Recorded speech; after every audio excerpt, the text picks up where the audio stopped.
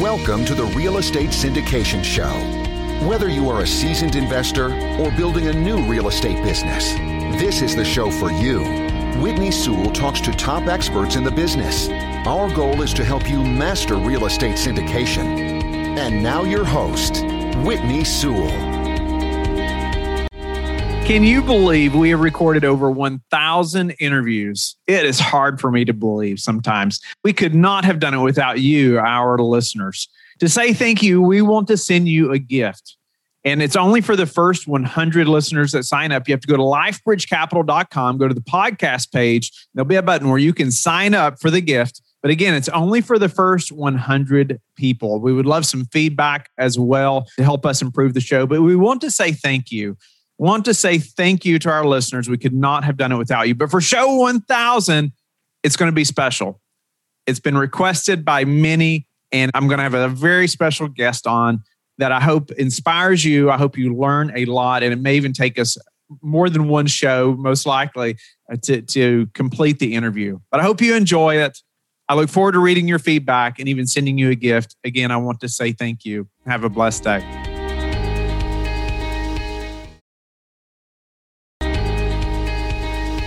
This is your daily real estate syndication show. And we're introducing some new segments called the Real Estate Syndication Show Highlights, where we are bringing you a look back at episodes focused on a specific topic that we believe added a lot of value to you in your syndication journey. Don't forget to like, share, and subscribe. Also, hit the notification bell so you can continue to know when new shows come out. Have a blessed day.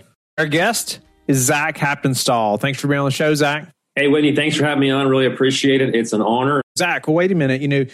5 deals, under contract right now, and all these, off market. Give us some tips about how you've done that, right? I mean, I think that would be like everybody listening right now is like, well, wait a minute, how have you done that? How have you gotten that kind of, that many assets under contract right now? Yeah, it's a good question. And I'll talk to this as a second part of this answer is spacing it out. So if I forget when you remind me, it's kind of about spacing. So we have long escrows and we've strategically been able to space these. But as far as like the broker interaction, so I'm constantly trying to have some interaction with brokers every week. Okay. So even if there's a deal that I know we don't want to go pursue, like I know it's a crappy deal or it's not a good area, whatever. If I haven't seen that broker in a while or I have never met them, I'll reach out to them and say, hey, can I go tour this deal with you? And I'll review the offering memorandum. I'll have some high level knowledge of it. And when we're going through the tour, I'm going to show that broker respect by acting interested. Okay. So I'm going to go in there and I'm going to be asking questions. I'm going to be taking notes, taking pictures, and I may even ask hypothetical questions that I already know the answer to in order to demonstrate that I've looked into it, and these are all things that you can do to build rapport with the broker because brokers are busy, right? They don't want people to waste their time in general, but you can't think that way because they want to generate tours for their seller. Okay. So you need to constantly be cranking tours and asking intelligent questions and then telling a little bit about yourself. And then at the end of the tour, I'll always try to break into them and try to say, okay, like what are the terms? Like what does it take to win this deal, et cetera, so that they get an idea of who you are, where's your equity coming from, what's your criteria, and you can constantly stay in front of them. And then within a couple of days, just give that broker feedback. They're used to hearing no. And I think so many people are afraid of, because I was terrified when I started reaching out to brokers and then calling them and saying, I don't want to pursue this deal because you feel dumb or you feel like you don't belong. But you can't think that way. The brokers just want to have feedback so they know that you're not wasting their time. So, that's a big thing is just constantly reaching out to the brokers and staying in front of them. And I think a big part of it is just being humble, being respectful, and being responsive. Because you'd be surprised how many of our competitors that I know a lot of these buyers and sellers, and they're just rude or they have egos with the brokers. And it's crazy because to me, the brokers are the gold. That represents your deal flow. And so, yeah, I think it's really staying in front of the brokers. And when you get a deal under contract is performing, be an over communicator, right? They understand that there's issues that come up. You say, hey, this happened. I'm going to have to exercise my 30-day extension. I'm telling you earlier rather than when we get close to closing. Just all those little things really build up and they build trust and credibility because these brokers are not big, bad people like they can be perceived to be. They're just, a lot of them are defensive because they're constantly getting burned and it's a tough business to be in. So if you can be transparent and honest with them and you perform and close deals, that's the key, Whitney, is that then it's closing deals with them and getting the credibility, and then it's staying in front of them and staying relevant because then they trust you and they'll keep giving you deal flow, which is what we've been able to do. Nice. Is there an example where, it was a new broker, you met them for the first time and you were able to close a deal off market? I mean, any of these with the, first time relationship? Yep. We closed the deal in September. And this kind of speaks to what you're doing, Whitney, with like the thought leadership and just getting exposure. I don't have a podcast, but what we were doing is we were doing a meetup. In 2019, we did it. And we were actually renting a conference room from one of the larger brokers' buildings. Okay. So we would have our meetup there. And I was small, didn't know any deals. They didn't take me seriously, but I would see the brokers at this particular brokerage when we're doing our meetup, and they would hear about me. I mean, I'd interact with them every now and then. And so they knew what we were doing. And they start to see you buy other deals. Well, then in September, this was in last summer. We closed in September. Sure enough, this broker brings me an off-market deal. And we had never worked on a deal together, but he'd kind of heard of us. He had seen me. We had interacted. And so any way you can get exposure, whether it's through podcasts or videos or going to networking events, it just gets your name out there, and you never know what can happen. So that's an example. We had never done a deal with them, and they brought us an off-market deal. Nice. Well, I just think that's an often misconception as well, right? Well, we've never done a deal together. They're never going to bring me an off-market deal. That's why I just wondered. And a lot of us has heard many of those things before, but we still don't do them. Right. We still don't think about, are you reaching out every week? And even I like the tip about, going on that property tour, even though you think it's not a deal that you're interested in, maybe you already know enough about the market or the deal that you say, it's just not for me. I would say if you do it enough, there may even be a time where you think, I was wrong about this deal. We are interested, as well. Happens too. You change your mind. Yeah. When you look deeper into it. Yeah. So you wanted me to remind you about spacing it out. Yeah. Thanks, Woody. Thanks. So one thing is like we've been able to space these out just kind of by chance, So, we are not a money raising machine by any means. Okay. And so we need to be spacing these things out to like doing one raise a month, at the most. And so we were fortunate that we've been able to get like 60-day escrows with a 30-day extension on most of these. And a couple of them, the seller wants to do a 1031. Okay. So they build in at least two 30-day extensions. One of them has two 45-day extensions that either buyer or seller can exercise. We negotiate that in the contract. And they're probably thinking, we want to close sooner rather than later. And they're saying, well, we want to have these extensions available in case we want to do a 1031 exchange. Well, what we do is we kind of flip it on them. And we say, okay, we know that these guys could extend this thing out to like 120-day escrow, 4 months or whatever. And so for timing purposes, we're going to just exercise both those extensions right when we go under contract, and bring it out there so that we know we're closing in June. And now we have 2 months where we can fill other deals. Okay. So if I get a deal that's a 60-day escrow, we're going to syndicate that one now, go out to our investors this month and close that, 60 days from now. And then we'll worry about the next one next month. So we've been able to space these things out through extensions and just through chance, where we're just going out to our investors once a month, raise the money, close, and then kind of rinse and repeat and go through it. And so that's helped a lot. And I think part of that too is just communication with the broker and being honest with them and saying, listen, I got these other deals under contract. Is it okay if are they okay with a June closing or, a May closing, and that's helped a lot. And so that's been part of it too. Our guest is Chris Salerno. Thanks for being on the show, Chris. Thanks, Whitney, so much for having me. Let's jump into that off-market deal. Tell us about that. Tell us even why did they bring it to you? And, did you already have this relationship with this broker, way before, I assume? Give us a little details there so the listener can also find those off-market deals. Yeah, very much so. So if you've heard me on podcast or heard me on the first episode I've been on with Whitney, my background, I used to be a residential broker. And I always stress on that. If you follow me, you'll hear me stress on it. That's how I build great relationships with brokers, is we have that connection. I've never met a broker, unless they own the whole brokerage, that they want to be a broker for the rest of their life. They normally want to get into the ownership and create their own company. So we see eye to eye, and we were able to build that very strong connection, as I used to be a broker. I kind of understand the transaction from the brokerage side, and they understand that and see that. So that relationship, I built great relationships with the brokers here in the Carolinas, and that one was built over time. And when we were talking about deals throughout the Greenville, South Carolina market multiple times, and then that's when he brought me this deal saying, this is a seller that he knows, and his reputation was not as good as I thought it was after and in the middle of the transaction, but he brought it to us, and this seller owned around 30 properties, and he wanted to sell because he hit his time to exit. I also found out during the transaction process is he had a crowdfunding platform that brought equity to the deal, and he was around 6 months behind on giving them back the equity. So he was really eager to sell.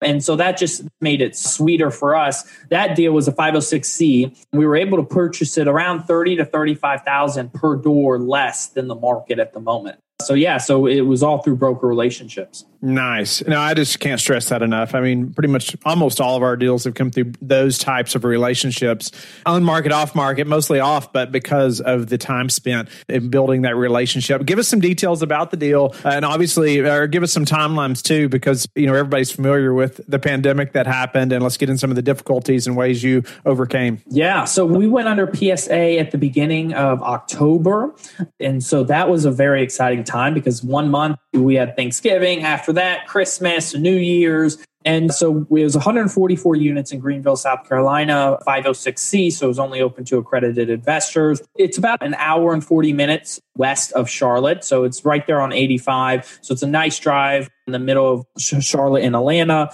And I went out, took a look at the asset. We had due diligence process, all that. Some of the big things that popped up through the due diligence process was collections. The great thing is we underwrote very conservatively for that. And that's what was another attractive piece about this asset is the collections. And I knew the seller owned his own property management company, which he was not aggressive enough. And they were very laid back and relaxed, which it can be good things on both angles if you see it. We saw it from an angle of we can get a professional property manager in place who's aggressive to change things around very quickly, which we did. And we knew the first 3 to 4 months are going to be poised for a lot of hands-on with the property management team and with the on-site team. From there, we were rolling into Thanksgiving and definitely the election as well. Thanksgiving, the election, New Year's, we actually closed this deal December 29th. We had a handful of investors that just invested mainly for the tax benefits. So we were adamant to work with Freddie. Freddie really put us through the ringer with pushing back the closing, but we were able to close on the 29th. But we did have a handful of investors that really wanted to see how the election was going to pan out. They wanted to see who was going to be the next president of the United States. How would that affect the market and their thoughts? So for the first couple weeks, raising capital, it was very quiet, because we just kept getting about the election. And we had those trusted investors who really doesn't even look at the election. They don't even focus on it, that is committed. But those that really had a major presence in the politic world, they were hesitant too. But after we got through the election, we had those investors that felt confident. They did fully commit their soft commitment. And we were able to fully raise close to $7 million through the election, COVID, and the holidays, which was very challenging. I would not lie to you, very challenging. A lot of those hurdles, but we were able to accomplish it. Yeah, well, let's jump in there just a little bit. I wanted to back up to, you said like the collections side of the deal was attractive. What do you mean by that? It was attractive because we were buying at such low rate, around $30,000 to $35,000 per unit below. And we knew that the collections were a slight bit of an issue, and we underwrote for that. And what was attractive about it is that we knew going in with our property manager that we would be able to turn things around very, very quickly. And so once we acquired the property, we actually do another full unit walkthrough once we acquire each asset to ensure the seller didn't lie or mislead us on anything. And in this reason, the seller did mislead us. There were actually 18 units vacant compared to 8 that when we first did our walkthrough prior to closing, which was fine because we underwrote for that. So that wasn't something that I was freaking out about because we had that in our underwriting. But with those individuals who were behind on collections, we were able to move them out very quickly because we came in with a very strong presence that where we mean business. We're not going to sit here and walk around. We're not going to sit here and let you not pay. We're going to go ahead and push you to pay. We're going to push you to find a local assistance. And in the state of South Carolina, you were able to evict. So we started that eviction process. And when we did that, a lot of people moved out. Well, what happened? Well, the rents were already substantially below market. So just on the classic units, we were achieving $125 rent premiums. With the light renovated units, our property manager feels that we're going to be able to achieve another 125 on top of that 125 for classic units. So we really wanted them to get out so we can get those rent premiums early on, because that's going to make sure we're above our pro forma in year one. So that's why it looked so attractive to us for that particular asset. Wow. No, that's awesome. And it's great you could evict as well for, those that are not paying. So many states still can't. You mentioned, during that time, obviously holidays are always a thing that's like, man, should we really go out with this deal right now? It's like Thanksgiving is next week or Christmas is next week, all those things, right? Should we really go out right now? Because investors' minds are, they're thinking about traveling or thinking about seeing family. And you always wonder. And so you all did, and you mentioned like the first couple of weeks were quiet, and they could be quiet often during the holidays anyway, but much less during a pandemic and the election, the way that was going at that time. I mean, just the unknowns altogether, just had a lot of people on edge, right? And still are, but especially at that time. Walk us through some of the capital raising, struggles, because that's starting to get a little tense, right? You've been at it a couple of weeks. It's quiet and we still got a lot, I don't know how many millions you had at that time, but left to raise.